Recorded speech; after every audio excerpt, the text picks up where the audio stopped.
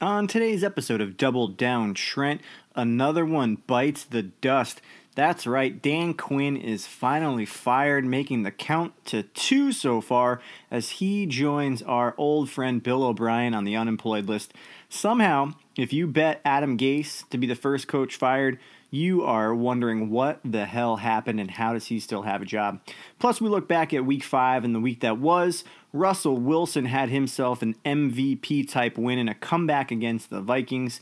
And we analyzed the Kansas City Chiefs, who got walloped by the Raiders. So we'll see what's going on, if that's a fluke or if that's something to be more concerned about. We've got the model. We've got Mr. Insider Coulter joining us as well.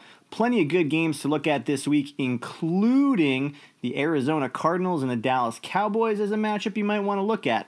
So everybody stay tuned. A lot to cover here, including a new segment that you don't want to miss. Stay tuned for episode 82 of Double Down Trent.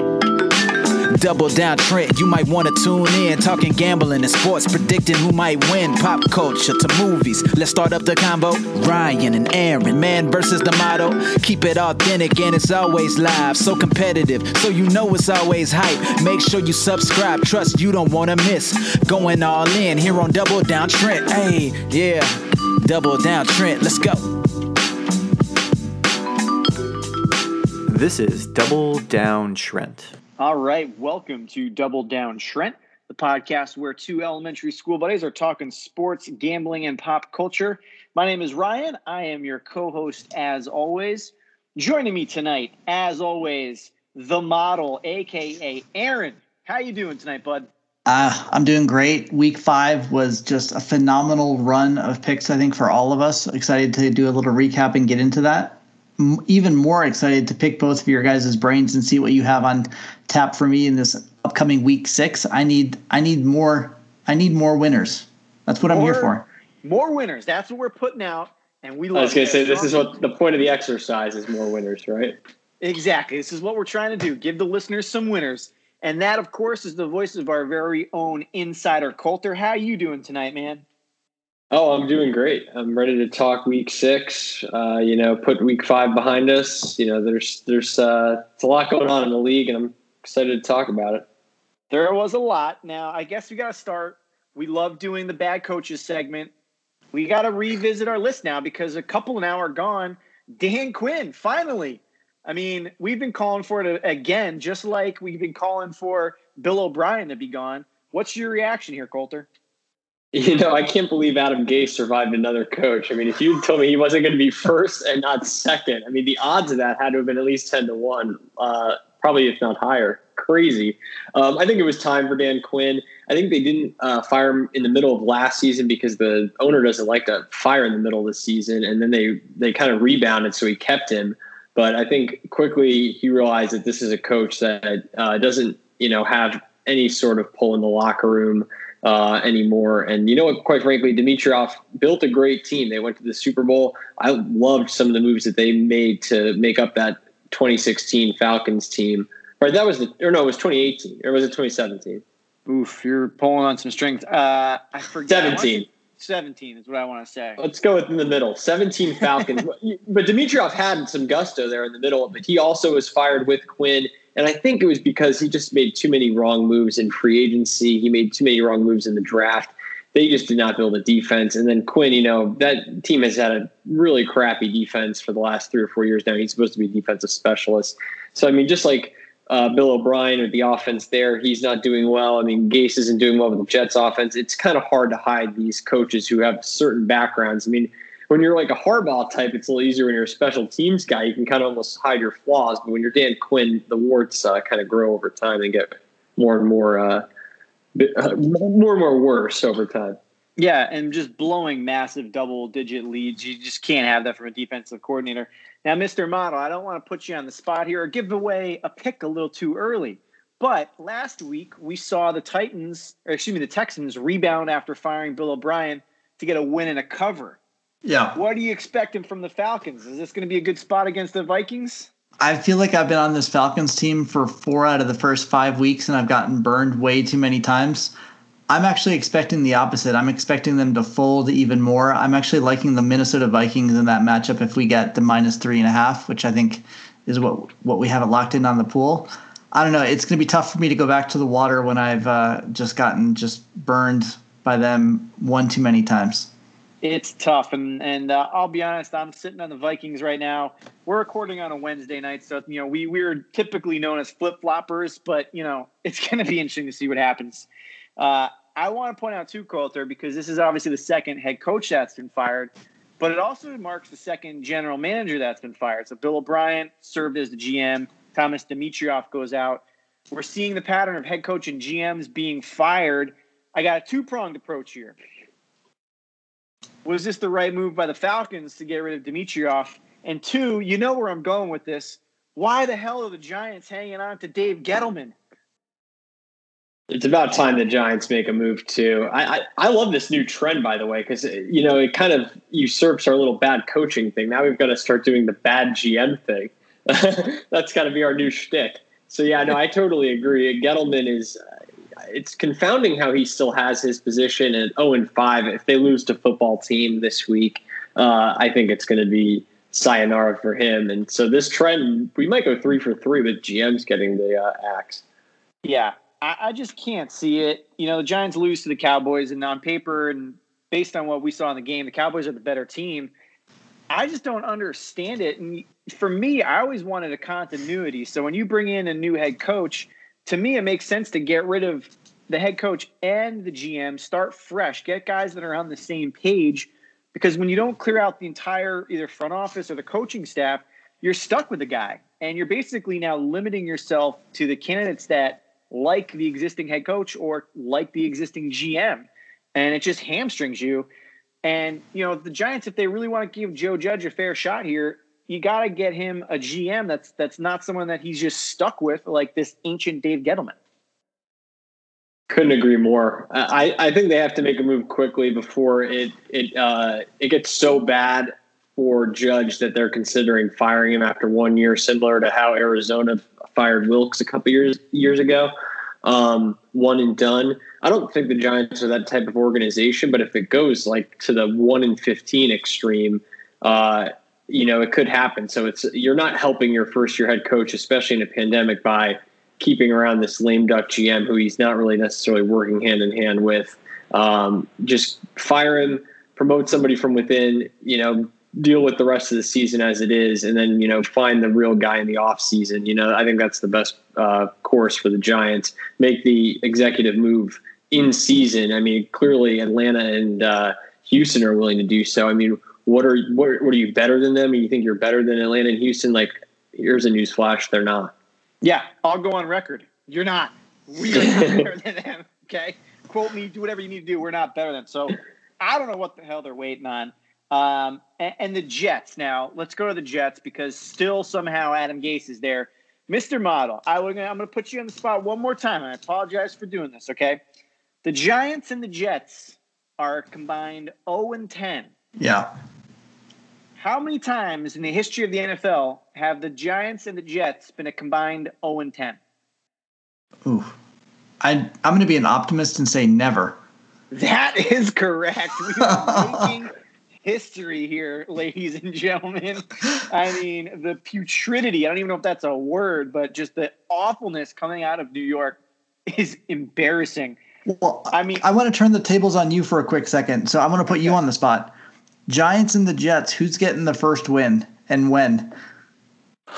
I'll tell you what, if the Giants can't beat the football team this year or this week, it's got to be the Jets because up a respectable fight against the Cowboys, but then to still lose after that devastating Dak Prescott injury, the Red Rifle comes in, Andy Dalton, and just shreds us apart. And the Cowboys defense, we've seen how bad they are. I mean, they're atrocious. Granted, we put up points this week, but still lose. So if we can't beat if you couldn't put up points against Dallas, they should have considered firing Garrett and leaving him in Jerry World. Yeah, I mean, he's probably better off there anyway. Washington's got a good defense. We know it. They've made a switch at quarterback, so who knows? But I'll say it right now. If the Giants lose to Washington, my money's on the Jets for getting the first win, and the Giants end up with the first pick in the draft because that's just how putrid it's looking. Oof. Yeah. Well, now that we're on the quarterback subject too, I mean, obviously we talked about Dalton coming in for Dak, and that's a terrible situation. But looking at the Giants and the Redskins, Dwayne Haskins. Football team. The football team, excuse me, you're right. It's just muscle memory. We got Dwayne Haskins on the bench. They're now looking to shop him. Colter, we were kind of talking about it before we went on air here.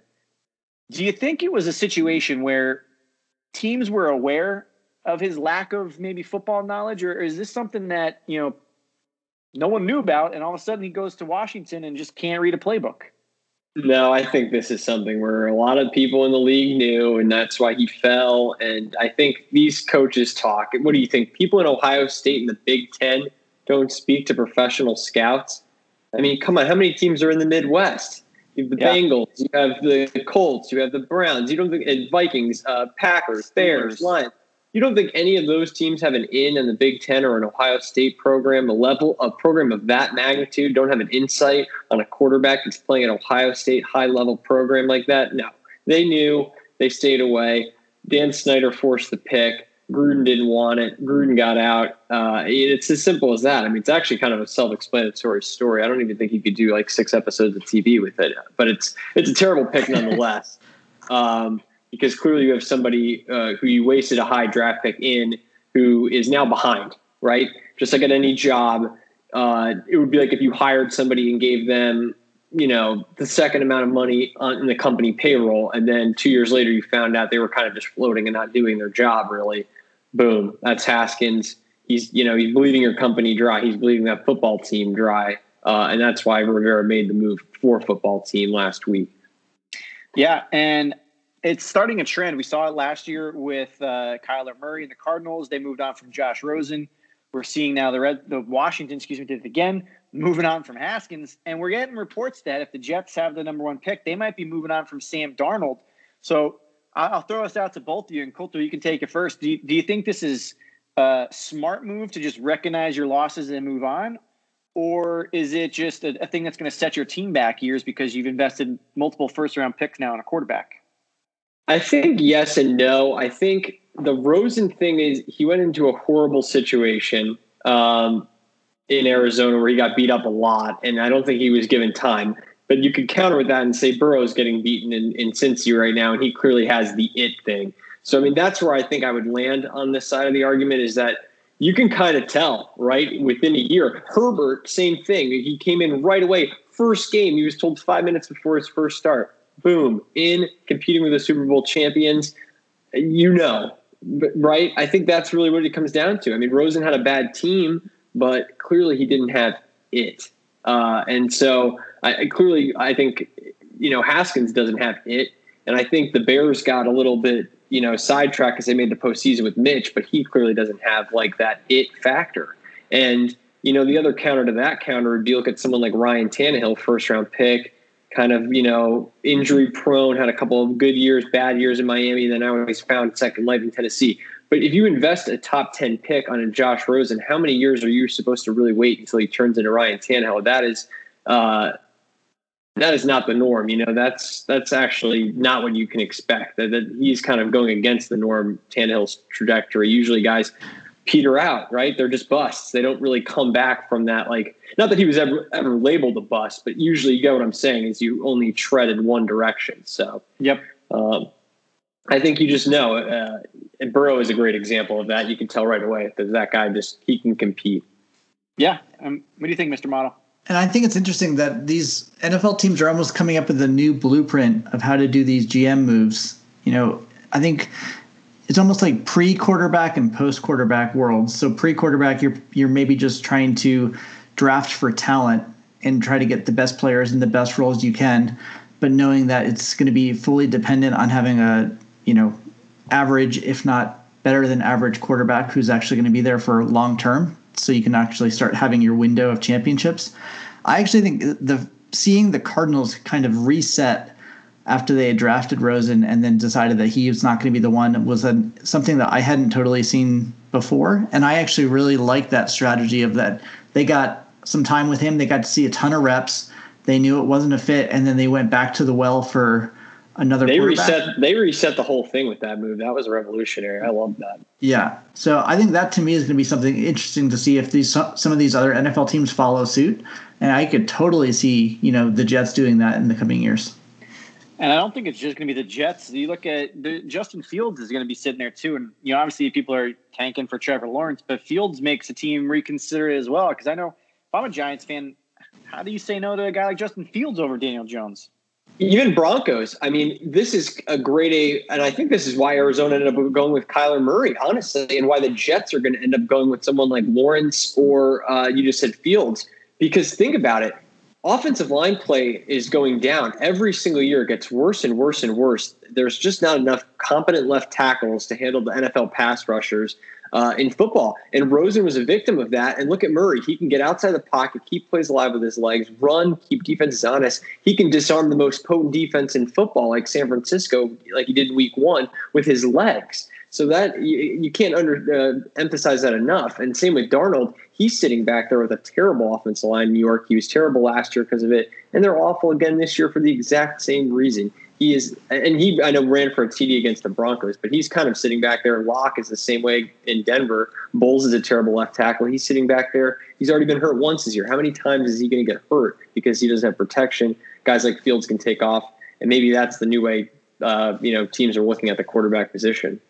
Yeah, and I know you invest a lot of capital to a first-round pick, but ultimately, salary cap-wise, you're on a rookie contract. So I guess teams are thinking they can survive by doing this. You lose the draft pick in theory, but it's not crushing your cap like a whiffed free agent draft or signing. So, or in the old drafts too, when you had to lay the money on like Sam Bradford. Yeah, that's a whole different story. Now, Mr. Model, I got one for you. What we saw last week, Russell Wilson had what I would consider so far his signature win. Come from behind, late in the game, get the win. Now, they didn't cover, and I'll get to that later. But he clearly has that now in his book as an MVP-type win.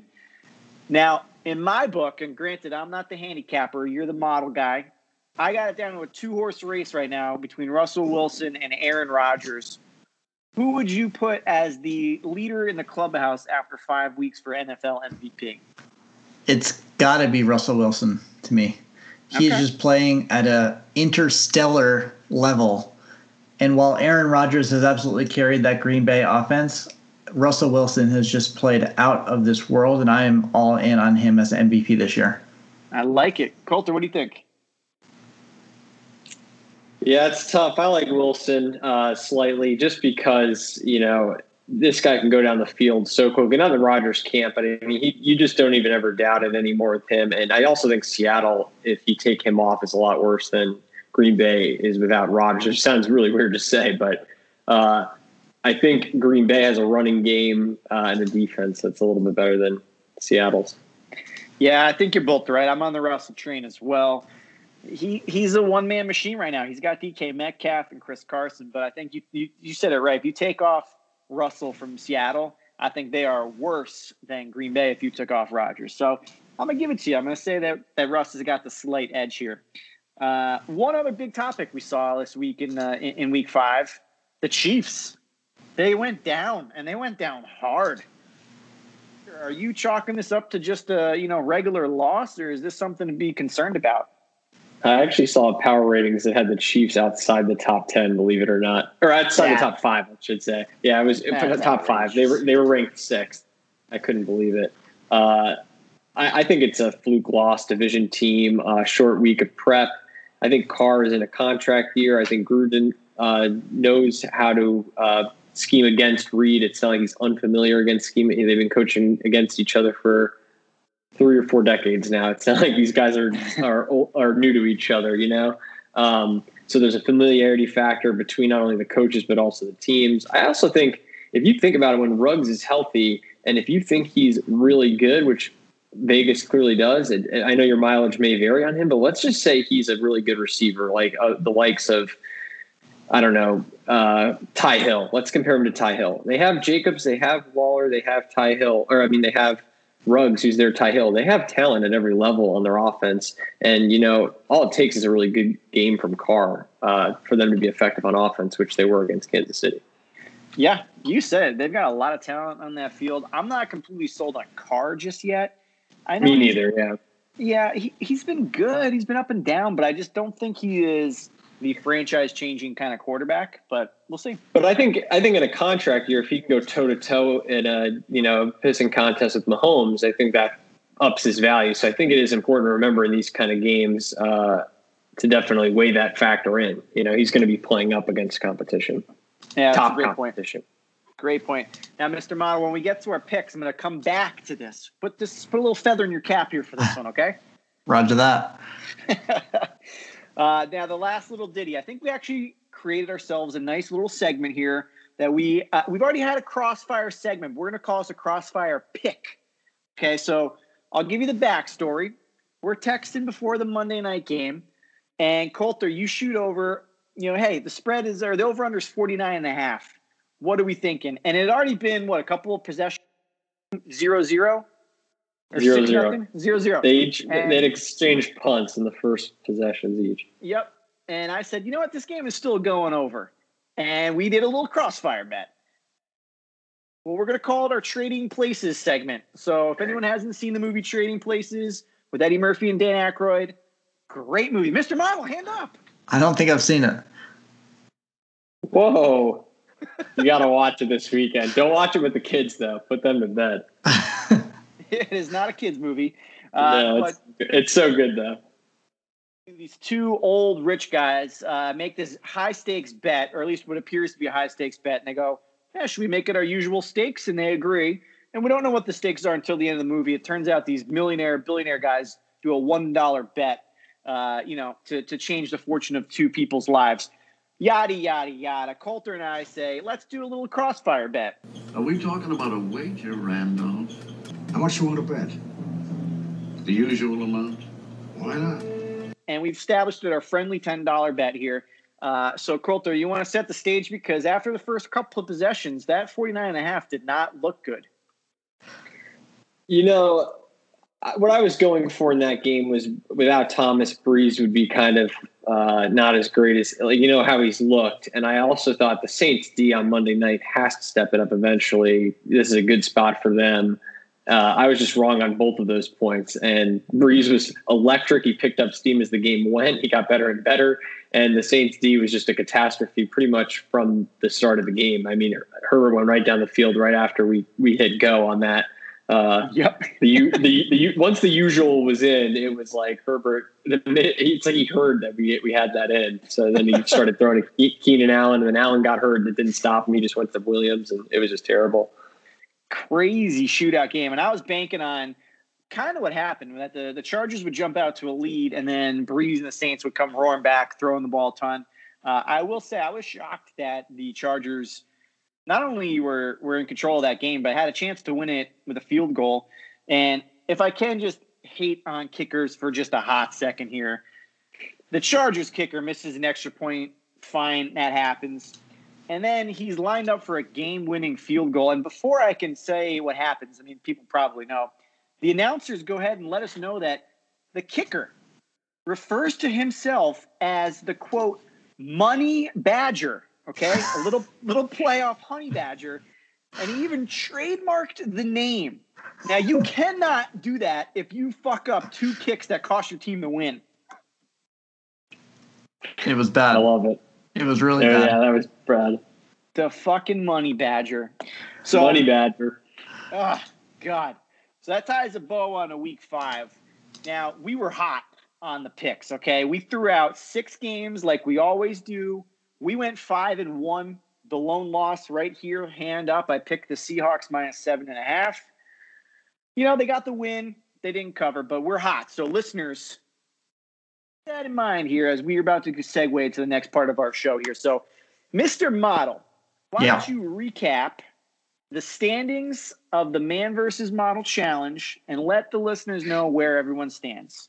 Yep. So this is a competition we've been doing throughout the NFL season. We invite our listeners to come on to app.doubledowntrent.com, sign in, and join us in making 5 NFL picks against the spread each week. We've been doing it since week 1. We are through week 5 in first place. Are you ready? Let's hear it. We have M. Cazalet at 14 points. We have Hannibal at 14 points. And we have the man, Ryan, also at 14 points. So kudos to you three. How does it feel to be leading the pack so early in the season, unlike you? It is very unlike me. I'm a little concerned that I might be using all of my break late energy a little too early. But you know what? Hey, we adapt. We evolve. I've become a better picker in my elder years. So you guys might want to just, ride my trains, ride my coattails. I'm all in on that. Just quick shout out to the two people second place right now, a close 13 points. We have R. Smith 2070 and Luann, your mom, both in second place with 13 points, so very close behind. Everyone can still join and do it for the rest of the year. It's been fun. We'll see how this all lands. I'm expecting Coulter and I to get back in the race here shortly. I got to pick it up. I feel like I'm all off in the challenge. Well, Mr. Motto, why don't you go ahead and let us know the 5 games that we have got for week number 6. Yep, I tried to pick the best ones. We have 2 that are happening on Monday night. So the Buffalo Bills are against Kansas City. That was initially, I think it was initially a Thursday night game and got rescheduled because Buffalo playing late to Monday. The other Monday night game we have Dallas Cowboys in Arizona. So just to give you the lines real fast, Arizona is favored in our pick, even though they're at Dallas by 2.5. That'll be an interesting game, especially with Dak out. And the Kansas City is favored by 3.5 as they travel up to the upstate New York. All right, the other 3 games that we have are actually some good ones. Tampa Bay is home against the Green Bay Packers. This is going to be a super close game. We've seen this line shift a decent bit. Where it locked in our pool is Green Bay favored by 1.5. So away team slightly favored. I know I know Coulter. Coulter, I already know what you're going to say. A home underdog. A home underdog. You finish off. I'll hop in. I'll hop in later. Next game we have, I also think is a good one. The Pittsburgh Steelers are home against the Cleveland Browns. Pittsburgh is favored in this one right now by 3.5 points. And then the last one we have, Philadelphia Eagles are home against the Baltimore Ravens. Ravens currently favored by 7.5. Those are the 5 games we have this week. Some pretty good games. Some really good games. And Coulter, I got to turn over to you here because there's been some good line movement. And Mr. Model, he kind of let us in last week that he looks at this when making his picks. So let us know. You've done some good research here. What do you got? I see the biggest line moves of the week, honestly, or the year so far this week. I mean, we have one in our pool. Let's just hop onto the Bucs one first. The Bucs went from a field goal favorite to now they're 1.5 underdog at home. They're getting healthier. They're coming off 10 days rest. They're adding one of their star receivers, hopefully, in Godwin. And maybe the number reflects that he might not play. But let's just say he does. That's terrific value for Tampa. And Green Bay has played a lot of bad defenses this year. I think we got to remember that. They played Atlanta. They played Detroit. They played the Saints defense, which, is not good. Vikings, they eviscerated. I like this. Bucs have a good defense. Todd Bowles is a great defensive coach. That game on Thursday night is going to warp our perception. The Bucs are like a ping pong ball. We've gone one way with the Chargers game. Now we're going back the other way with the Bears game. Let's just try to keep up here and remember that there is a zigzag theory to the NFL season. Some teams bounce around. The Bucs are one of them. I love them getting the 1.5 as a dog at home. I think they have just as much rest as Green Bay, and I like their defense. I like the spot. I like the line. Give me the Bucs. Okay, and there's been a few other ones too, right? You're like, that wasn't your pick, man. Nah, that's okay. Well, my thing with the Bucs is I think you got it really perfectly is that they've been back and forth. I honestly can't get a read on them. I picked them last week against the Bears. I picked them against the Saints, and then every time I pick against them, they win and cover. So, I just can't get a read on them. Sorry, I did a whole handicap there without realizing that there were 3 other games I wanted to talk about. Browns have moved down 2.5 points to a field goal, which is a key number. Luckily, we're getting the hook in the pool, but that's just something worth noting that the Browns are getting a little overinflated off their win against the Colts, who were missing Leonard. They were also missing their left tackle halfway through the game.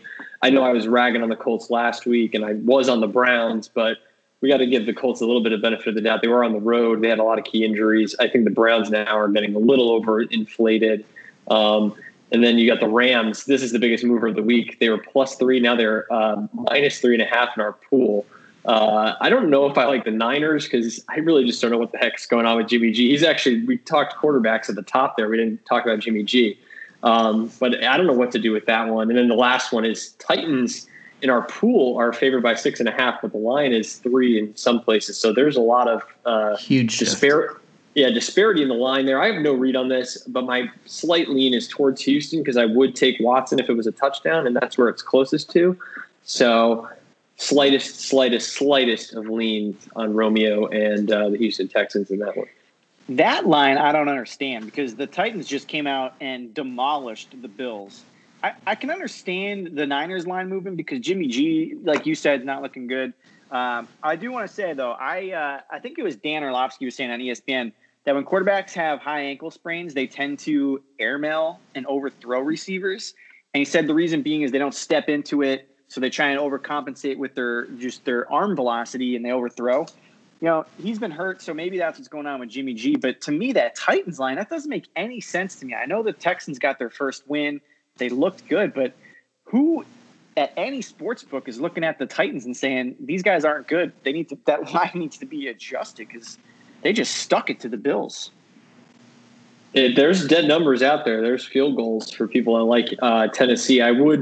My caution pick would be, I would like Tennessee with the field goal. I think that's a really light number. I would actually fire away on that. However, they are coming off a short rest, et cetera, et cetera. We really don't know who the better quarterback is. Don't let the one game on Tuesday night fool you with Tannehill. It's Watson versus Tannehill. And kind of give it to Watson still, even though it's been a bad year for them.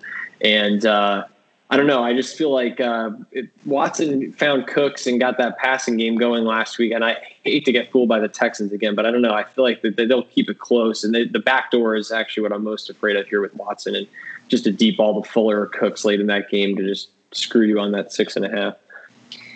Yeah. We'll see. So let's just do it then. We threw out some line movements. Colter gave some good little insights here. Let's jump right into week 6. Mr. Model, you take it away, my friend. You went 2-0 last week. Who do you got for your first pick here? All right. I'm just going to go with the meatball pick of you know what you got. I like it. Okay. You know what you got. I'm going to take Kansas City -3.5 over Buffalo. I know what I got. I know in Kansas City I have a high-octane offense that has a really good quarterback who can make plays both with his arm and with his legs. In Buffalo, I know I have a pretty good defense that's had some injuries that I think you could see in that Tennessee game really impacted them, so that if they get healthy, that will be important. I think on the offensive side of the ball, you see a quarterback that you can't totally trust with his arm yet. He makes some really shaky decisions, but his arm strength is just freaking out of this world. Guy that he is just a cannon. For that reason, I'm just like, I'm not sold on the Buffalo offense being able to score points and keep up. So therefore, I'm going to go and just take my Kansas City Chiefs. This is a team that I go back to, and I like him here in this spot, and that's going to be my first bet, Kansas City -3.5, baby. Now, Mr. Mono, I asked you to put a little feather. Remember what I was going to bring back. And this is it, okay? I have a theory, okay, is always take a good team coming off a bad loss. You're getting good value here with the Chiefs. Now, I don't know what the look-ahead line on this was, like even last week. I bet you it's closer to 6.5 for the Chiefs. And they're coming off a really bad loss. And I love this situation here. The other thing I would like to point out is I watched that Titans-Bills game, the Tuesday night game, very closely. I had a lot of interest, not just gambling, but fantasy, okay? And you know what I saw? The Buffalo Bills lined up rickety old Josh Norman on A.J. Brown one-on-one the entire game. Yeah. And he just lit them apart. Scorched. Okay? Could this be and this is giving a lot of faith to McDermott, but could this be a Belichickian chess move where he sat White last night to get him healthy for the most important game, which is against Kansas City? He figured, I'm going to roll the dice and see if we can win a sloppy Tuesday night game against a team who hasn't practiced all week against Tennessee. And that gamble didn't work out last night, but I mean, he's saving his best guy for the Chiefs. That's just me giving McDermott way too much credit there. But I would agree, watching that game, I was perplexed by the fact that they just wanted to kind of almost roll over by sitting White. And they sat a lot of their big players. They sat an offensive lineman. They sat their backup running back. They sat John Brown. So, I mean, I really looked at their injury. If you look at the 7 guys that they did not have, their inactives, I was like, whoa, what the heck is McDermott doing? Is he just pushing to Kansas City? So that would be my one apprehension. Otherwise, I'm fully in on Kansas City. That's like a must-fire bet. The number is so low. Yeah, that's something to consider. For me, though, the reason why I'm with you and I'm taking Kansas City as well is that, we couldn't see Buffalo stop A.J. Brown, who's a really good receiver. I'm not taking anything away from him, but the Chiefs have 8 weapons, and I just don't see how the Bills are going to stop them. 3.5 to me is not a big enough number for me to even consider the Bills here. So I'm on the Chiefs here. Colter, are you in agreement, or are you just playing a little contrarian?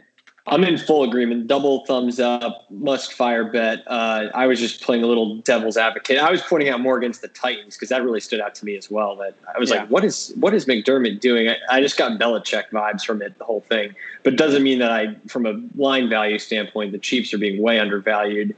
I think they could blow the doors off of this thing. You get them on an extra day of rest. You have to factor in when they played Kansas City last week that they were anti-rest. They had that ridiculous situation with New England that definitely threw them off, I could tell. And they're being undervalued, as I said. One power ranking had them 6. Give me a break. Are you joking? It's still the Vegas favorite. They are not 6th in any power rankings. Get over yourself, hot take artist, whoever put that. Like, that's just absurd. Yeah, and this is a staple. I said it earlier. I'm going to say it again. Good teams off of bad losses, I always love. So I got them circled as well. Okay, Colter, who you got for your first pick? So I did a little switcheroo, but I'm going to switch back because I want to give the listeners a pick because I had Chiefs as well, but I'm going to go back to my original first pick, and that's the Lions. I don't like the fact that we have a hook in our pool, but if you can get it at 3, which is available at some places, I would recommend that. So what we have here is Matt Patricia versus Doug Marrone, which should be illegal to bet on. but I'm coming off of a 2-0 week, and I'm on the pod, so I'm feeling pretty good here about myself. And I also feel good about taking Matt Stafford versus Gardner Minshew. There's more than just the coaching and QB gap, though. There's a motivational gap. The Lions are playing in one of the best divisions, if not the best division in football in the NFC North. And while it's clear that the Jags are heading towards a rebuild, a new coach, the whole shebada bang. Detroit is also rested, obviously coming off the bye week, which is another advantage. Jaguars are really banged up in the secondary. They have a lot of injuries to a team that was already pretty talentless. And what I like about this is clearly, as I started off with, the number was bet up to 3.5 earlier this week by the Sharps. The people that know about betting were in on this pretty quickly. And even that's with the Lions on the road, right? That's not something that you normally look at as a gambler and be like, oh, I really want the Lions on the road. No, you don't typically want that. But like, clearly we have a green light situation with the Lions here because I think the Jags are just so bad. I also think the Jags just can't score points in this game. I think without DJ Chark, who got hurt last week, I think that offense is just really not that explosive. They've got the one rookie, Chenault, and they've got Keelan Cole. But I mean, I just think the Lions have played better teams. I think they match up really well against them. Too many injuries for Jacksonville. I would love it if it was a field goal. I'm still going to go back to it as my first pick here on the pod. Lions 3.5. Mr. Model, what do you think? I like that a lot. I think the Lions have performed not as well as I would have expected out of these first couple of weeks. I'm expecting them to play better, and this would be a perfect showcase for that. I am all over that pick. I'd like Detroit in this spot for sure. Yeah, I'm with you as well. A couple of things too with the Lions. We've seen them jump out to leads just to blow big leads, but that was to really good teams. You're talking about the Saints, I believe the Packers, right? They've had some bad losses, but to really good offenses.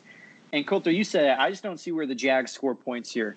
I think they have benefited from a really fluky win against the Colts in week 1. And then from there on out, we've seen that it's just really not a good team.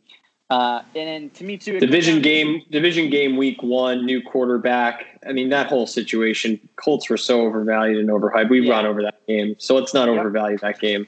Exactly. And to me, it comes down to which coach is more desperate to keep their job. I think Marone's gone.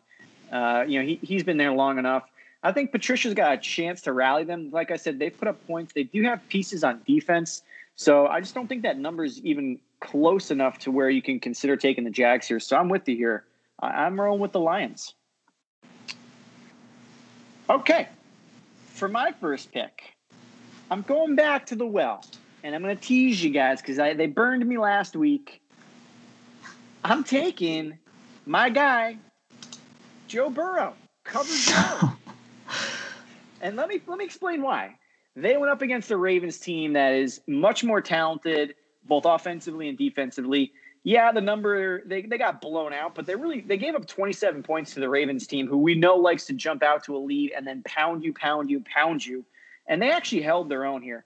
Their offense got really stymied, but the flip side of this is I think the Colts are overrated. We just saw the Browns take control of that game, score a lot of points on that defense that was supposed to be a really hyped defense. And the Browns did it without Nick Chubb. And I know they didn't really lose much by going to Kareem Hunt.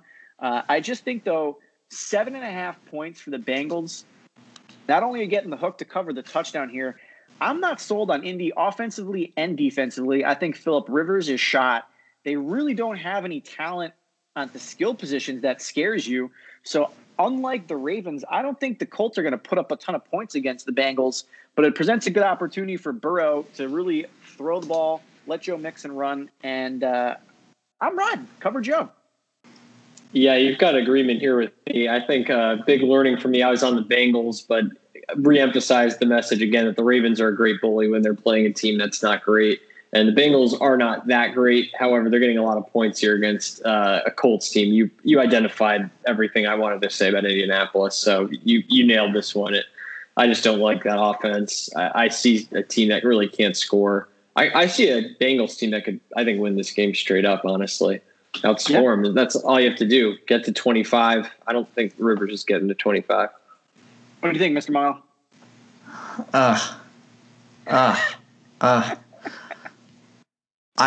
So I'll admit the Indianapolis game against the Cleveland last week was one of the few games that I've actually watched at length so far this year. I had some rooting interest as well as some gambling interest in that game, and it was just brutal to watch. Phillip Rivers he's cooked, man. He is so old. That arm is shot. He can't throw across the field.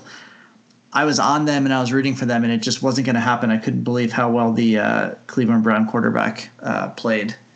He had some picks toward the end. Thank you, Baker Mayfield.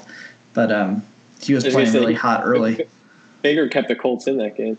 Yeah, exactly right. I'll admit, so right now I am currently still sitting. I'm going back to the well. I'm sitting on Indianapolis at -7.5. I think I'm trying to lick my wounds and see if they can come back and give me a win. So while I don't like that, that's who I'm on right now, and that's likely where I will stay through the game on Sunday. Okay, and even if you flip-flop, this triggered a crossfire, okay? Put the sound in, put the noise in. We've got a crossfire, baby. The ultimate challenge. Crossfire. Crossfire. Crossfire. Crossfire. Crossfire. You'll get caught up in it. The usual bet. Fucking Colts again. Why am I on you? Oh, I love it. Okay, let's go to our key picks. Take it away, Coulter. This is going to sound strange because I was on this podcast 2 or 3 weeks ago and I just absolutely bamboozled this team. But I'm going to take the Philadelphia Eagles plus 7.5 at home. And I'm going against Baltimore again, even though I just said I learned my lesson. But they're a great bully. But let's go through this here for a second. Baltimore is overrated. Yes, they can bully the worst 8 teams in the league, but Philly is not a bottom 8 team. And if they are, I'm going to be willing to pay to find out if they are. Mainly, this is a bet against Lamar Jackson. The Ravens offense is built on the run. Philly's defense is built on the run. They are going to stop Baltimore's bet. The best thing that Baltimore does, Philly and Jim Schwartz is going to cancel out. So it's all about Lamar Jackson and throwing. I just don't see Lamar Jackson beating a team with 300 yards to the air. I've seen it again and again, and I just watch every week, and I just don't see a quarterback who's capable of being dynamic downfield consistently. That's what you need to do to win and cover a spread on the road against a Philadelphia team that's good against the run. That's way too many points. They're on the road, for Christ's sakes. And I know there's no fan, or there actually are going to allow a few fans in the Philly stadium. But I know the fans aren't a huge deal, but that is so disrespectful to Philly. This is a team that has won its division, that's won a Super Bowl recently. The line here is basically treating Philadelphia as if they're the Bengals. Yeah. So I'm with you as well. I can't believe it. The sole reason that I'm on it is I paid close attention to the Eagles-Steelers game last week, and that was another game with the 7.5-point spread, a team, the Steelers, that we think is a bully team that was going to jump out to a lead and play strong defense. We saw Philly move the ball, and we saw Philly score, and if it wasn't for Chase Claypool, who just absolutely annihilated them through the air, they would have covered that 7.5. I like the Ravens in the game, but because this is a 7.5-point spread, I think it's big enough for the Eagles to cover this number. And that's my only reason. I don't love this pick, but based on what I saw against the Steelers, gives me enough confidence to put it in, and I'll take you. I'm with you 7.5 on the Eagles. I hate it, but I'm going to do it. What do you think, Mr. Model? Give me Baltimore. Give me Baltimore in this one.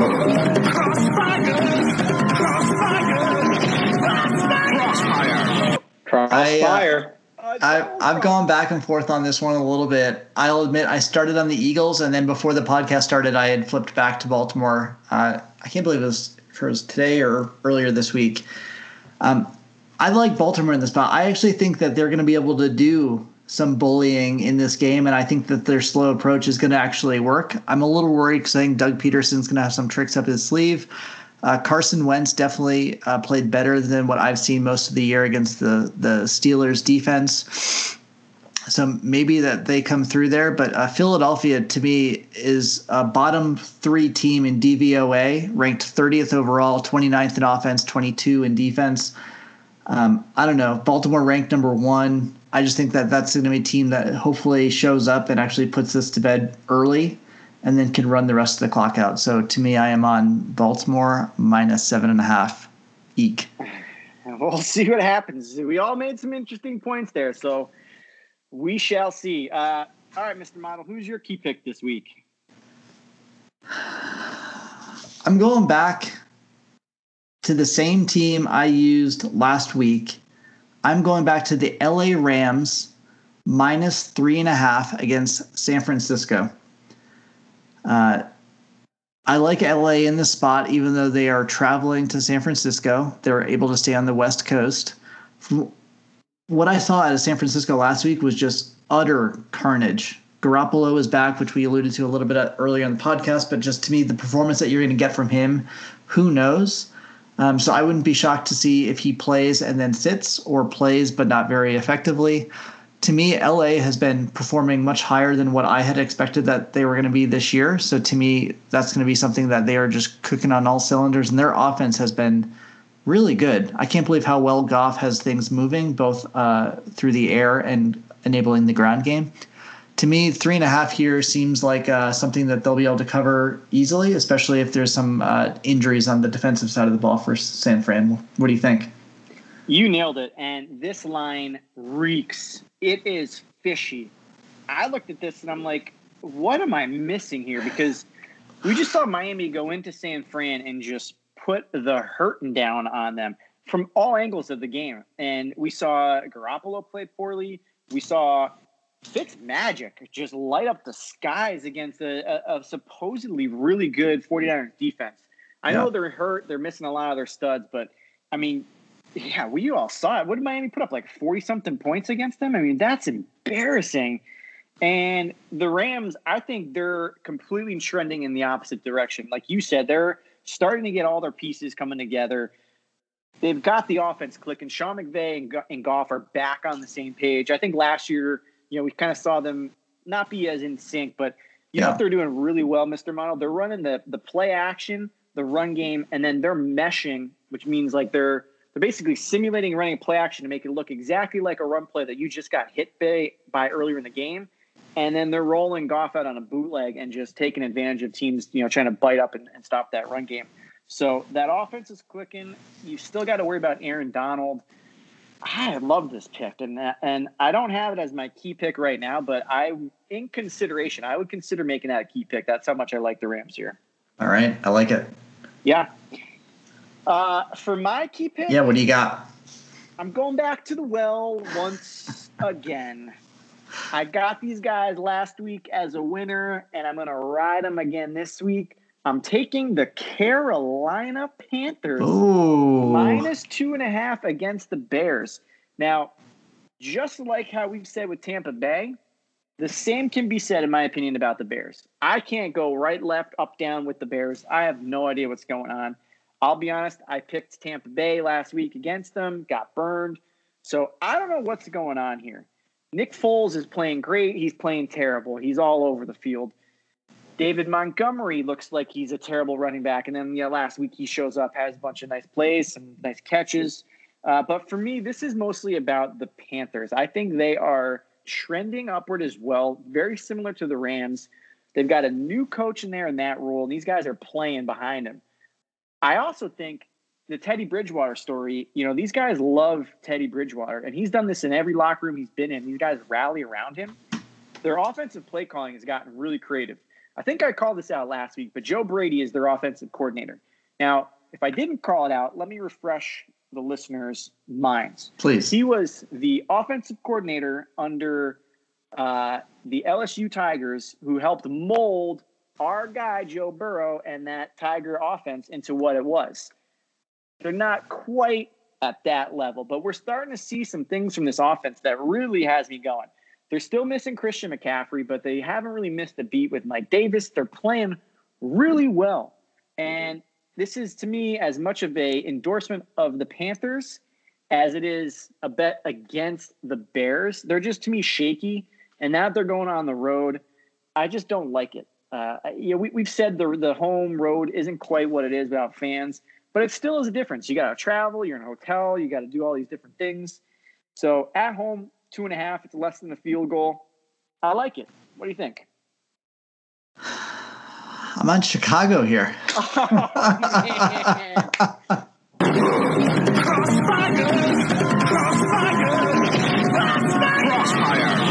A lot of crossfire action, my friend. Oh, God. Right, give me the reasoning. What's going on? All right, so I'm going back and forth. So let me start with this. I agree with everything you said about Matt Rule and his first year coaching that Carolina Panthers team. I think it's been phenomenal of how he's kind of started out of the gate and got that team working together, even with some serious injuries, right? Like, their best McCaffrey out, like their running back, that's going to be an absolute blow, but it's next man up, and you can see them that they're actually performing decently well, even without him there. For me, there's a couple things here. So one, I too was impressed with how Chicago played against Tampa Bay last week. I think what was a Thursday night game that burned me because I was on Tampa Bay. I'm hopeful Nick Foles continues to play consistent in regarding how he played there. The line movement has actually jumped around here a little bit, and that's one of the things that I've been tracking on this game. So in our pool, it locked in at Carolina minus 2.5. In some spots, it is now down to 1. To me, this is something that is just going to be worth watching. I'm even seeing it as a pick'em in some books currently right now. Ooh. So it means that a lot of the money is coming onto Chicago, and they're moving that lines into a closer game. I will also admit I've started a teaser where I teased some, which we shouldn't go into here, but I'm on Chicago for that as well as one other game that we can talk about off air. So I like them in this spot, and I'm hopeful that they're going to come and perform and actually come through and win this game. Man, oh man. See, the other thing to me is I just think they're a very weak 4-1 team. Like, I just don't think they are what their record is, even though that's the old Bill Parcells, you are what your record says you are. I'm just not buying it. And even the defense that's supposed to be this vaulted defense, they held Tom Brady into check, but is that really, what it used to be? I don't think Brady's, the same quarterback. It's tough, but this was the one that jumped out at me.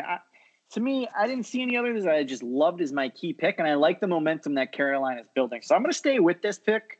The line movement, though, I'm not going to lie to you, Mr. Model. That does not make me feel super comfortable in my trousers, but we'll see what happens.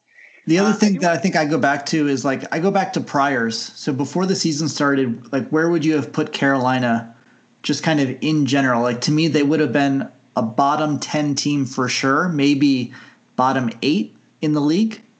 To me, the Bears would have been, call it higher than that. I'd say mid, so maybe, call it 15 12, to 15, 20, 15 to 23, something like that.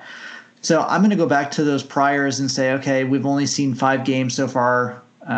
Maybe something is going to change. I just am not believing that the Panthers may continue, especially with the injury to McCaffrey, how well they've been playing. So that's also part of it. Yeah, and I think I've said this before. I always look at the coach and quarterback matchup. Better coach, better quarterback. Miraculously, I'm taking Matt Rule in his first year and Teddy Bridgewater over Nagy and Foles. I know Foles has got the Super Bowl, but I am just not a believer in Matt Nagy. We've talked about it ad nauseum on here, so we'll see what happens. A couple of crossfires here, Mr. Model. This could be an electric week for us. I don't know why. How did I get into all 3 of these? I know. This could be a great week for you or a terrible week. Before we let the listeners go, can we just talk about the New York Giants? Please. What are we thinking with them against the football team? Because I'll be honest, they're favored 2.5. I didn't think the Giants would be favored at all the rest of this season. Is that a strong line, or should we be picking the football team here? Do you think that they're only favored because Haskins isn't starting? Do you think that's got to be a big piece of it? Yeah, and I mean, the Giants just put up a lot of points. They hung with Dallas, but they ended up ultimately losing to Andy Dalton. Yeah. And the Giants offense, I'm sorry, but it's just so boring. And we finally saw them start doing a few things that a 2020 offense should be doing. And what I mean by that, they finally incorporated pre-snap motion. They're allowing Daniel Jones to recognize what the defense is. They're mixing things up a little bit. But then when you watch the game, they're running 5-8-yard curls. I saw one play, 4 wide receivers all ran little 7-yard curls. What is that? You can't run that as a professional offense. And the Giants' offensive line is really in shambles still. Andrew Thomas is struggling. Their whole line is struggling. And what we know about Washington is they've got a really, really strong defensive line. I don't know what the status is on Chase Young. If he's playing this game with the entire Washington front 7, I think I got to take Washington in the points here, right? I mean, yeah. So I'll admit I'm on Washington right now at plus 2.5. To me, it's if I look at this as a 2 really crappy teams and it's 50-50 either way, give me those 2.5 points and call it a day. I'll be rooting for those Washington football team because to me, I just can't make heads and tails of either of these teams. Yeah, me neither. I will say I've taken to my personal Twitter to be a Giant commentator. I've gotten a lot of engagement with some people talking with the Twitter sphere out there. I just can't allow Dave Gettleman to continue to have his job. We're approaching the trade deadline, and are you telling me that Dave Gettleman is still going to be the GM who might potentially do another horrendous trade? I honestly don't even trade or trust him to trade away our pieces to get any kind of draft back. If I'm Dave Gettleman and anyone calls me about any one of our players, even asking for a 6th round draft pick, I am taking that deal. We're going nowhere. And you got to load up on draft picks. So I'm just going to, troll this guy. And I don't even think I'm trolling him. He's a terrible general manager. He's had 3 years to turn it around. And the Giants are arguably worse than where they were when he first came in there. So a bleak future, my friend. Can I just pick your brain on one last thing before we go? Yeah, man. I'm looking at the other Monday night game, Arizona against Dallas. This line opened Dallas -3. I guess it was kind of heavily, so it was maybe -2.5, and it has now since flipped to Arizona favored -2.5, -2 in some books, even -1.5. What's your thought on that? Because when I saw the Arizona -2.5, I loved that. You know, Andy Dalton's going to be starting for the Dallas Cowboys offense. I don't think that they're going to be as potent as they've been so far, even though he played pretty well against a pretty poor Giants defense. You know, Arizona is just going to be licking their chops to play that Dallas defense to put up some points. What am I missing here? Why is that line getting tighter between those two teams?